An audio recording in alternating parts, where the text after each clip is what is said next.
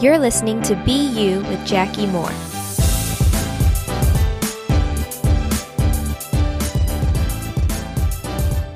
Hey y'all, welcome back. Today we are finishing up the last fruit of the Spirit. Yay! We're going to talk about self-control. Okay, I like to save the one that's going to hit home most for last. No, but I'm really going in order, honestly. But this one does, I think, hit home for me, and I think it will for some of you as well, because I feel like this one's a little bit more tangible. This is maybe one that we're a little bit more aware of than some of the other ones. So we're going to talk about self-control a little bit later and how we can do that. But I think that one, it's important to acknowledge how opposite this is from our culture. I mean, our culture right now that we're living in is so completely opposite. Like, if it feels good, do it.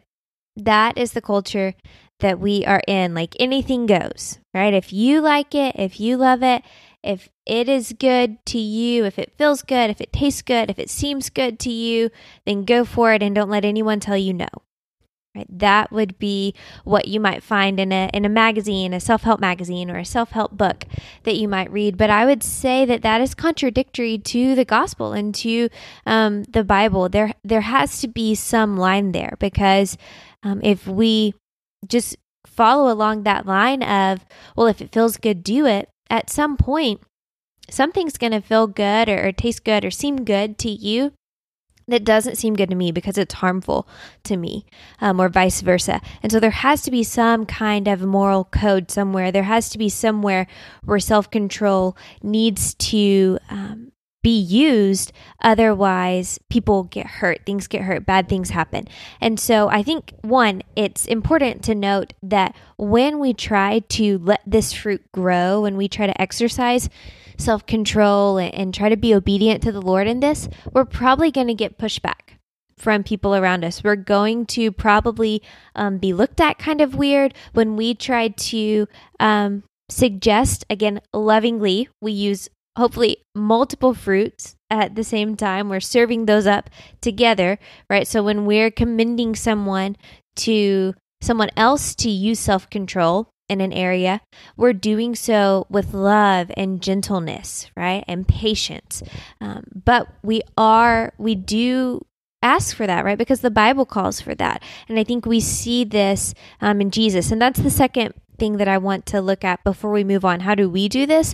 I want to make sure that we look at how Jesus does this and how he utilizes self-control.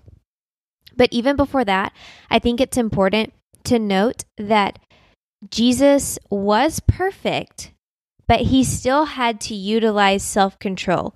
I think that for me personally, I can sometimes, when I think about like Jesus using self-control, I think, well, of course Jesus used self-control. He was perfect, right? But that's true. He was perfect, but that doesn't mean that he wasn't tempted to not use self-control, that even though he was perfect, he had to utilize self-control. He was self-controlled. He was perfectly self-disciplined and self-controlled, and therefore he was perfect because he never made a wrong decision in that.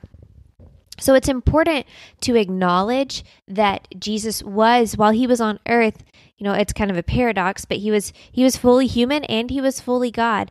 And so knowing that we can relate to him and that he was fully human helps us understand that, okay, we're to be like Jesus, who also had to practice and had to bear the fruit of self-control.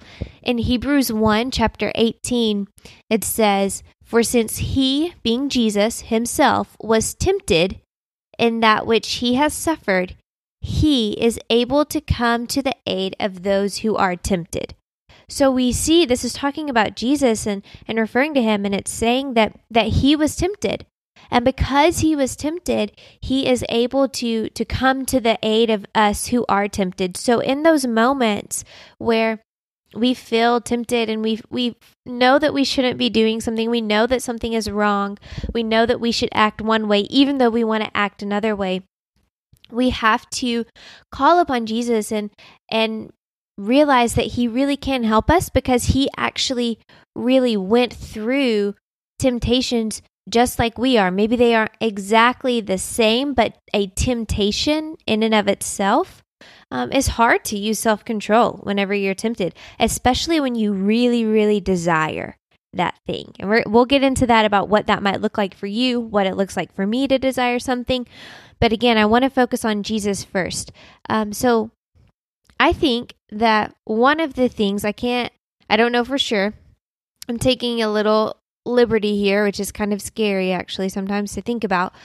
But I think that it might be safe to say that one of Jesus's desires was to fulfill the Father's will, right? One of Jesus's desires was because it was to fulfill the Father's will and to be obedient and to do what the Lord called him to do, which was to be king over us and to sacrifice for us. Because of this, I would say a desire of his was to have control or reign over the earth. A desire of his is to have us in relationship with him.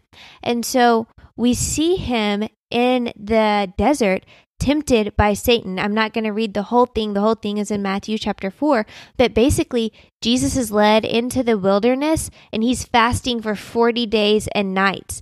And then at this time, towards the end of the fast, Satan comes to him and starts to tempt him with things.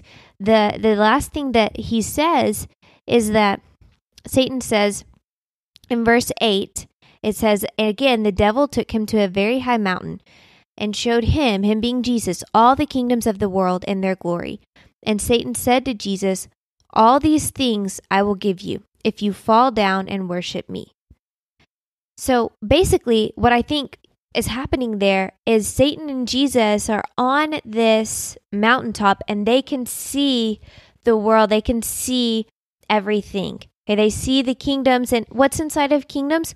People, right? So Jesus sees these people who he has a desire to save. Jesus sees these people who he has a desire to be a good king over. And Satan is saying here, hey, I will give these to you. Right? The Bible talks about Satan right now being kind of the prince of this earth, of him ruling over this earth for a time period until Jesus returns the second time. And so to some degree, Satan does have power over the earth right now. And so I feel like if I were in Jesus's position, it would be very tempting in that moment to fulfill my desire of wanting to reign over these kingdoms, of wanting power over these kingdoms because of the people inside of it that I love, and that I wouldn't have to suffer. I wouldn't have to go down the cross and just, all of everything that is wrapped up in that. But we don't see Jesus giving in to this temptation. He tells him, go, Satan, for it is written, you shall worship the Lord your God and serve him only. Okay, so we see Jesus in the face of temptation, standing firm and being disciplined, even though it is hard, right? And I make really poor decisions when I'm hungry.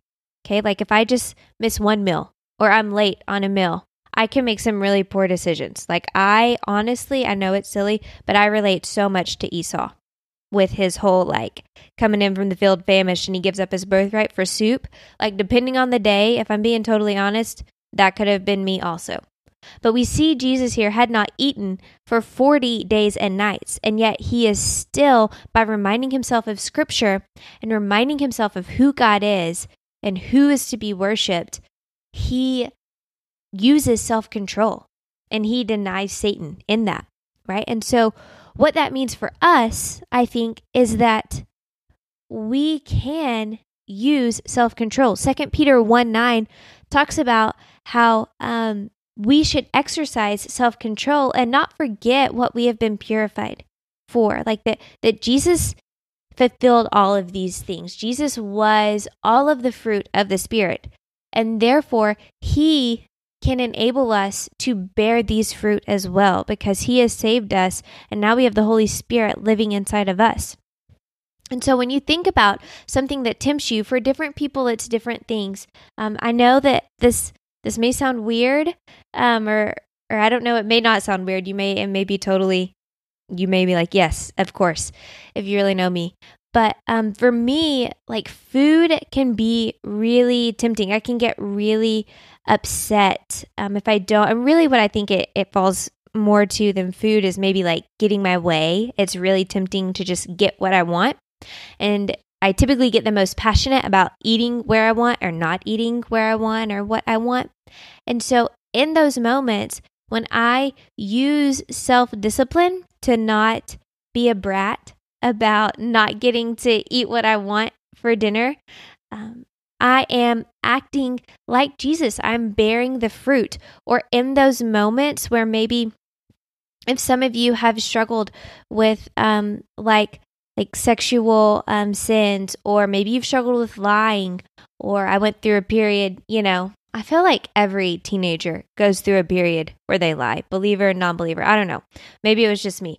But whatever the sin may be, whatever that temptation is for you, it can be different for different people. It can be different in different seasons of our life. But I hope that you can begin to start to have victory over that with self-discipline, and knowing that Jesus was tempted also, and knowing that you can ask him in those moments to help you be self-disciplined. This doesn't mean it's going to be easy, but it means it's doable. Okay, so if we invite God into this, if we pray for this, I truly believe that he will answer it. And so in those moments when we are disciplined, he is enabling us to truly be who we were created to be.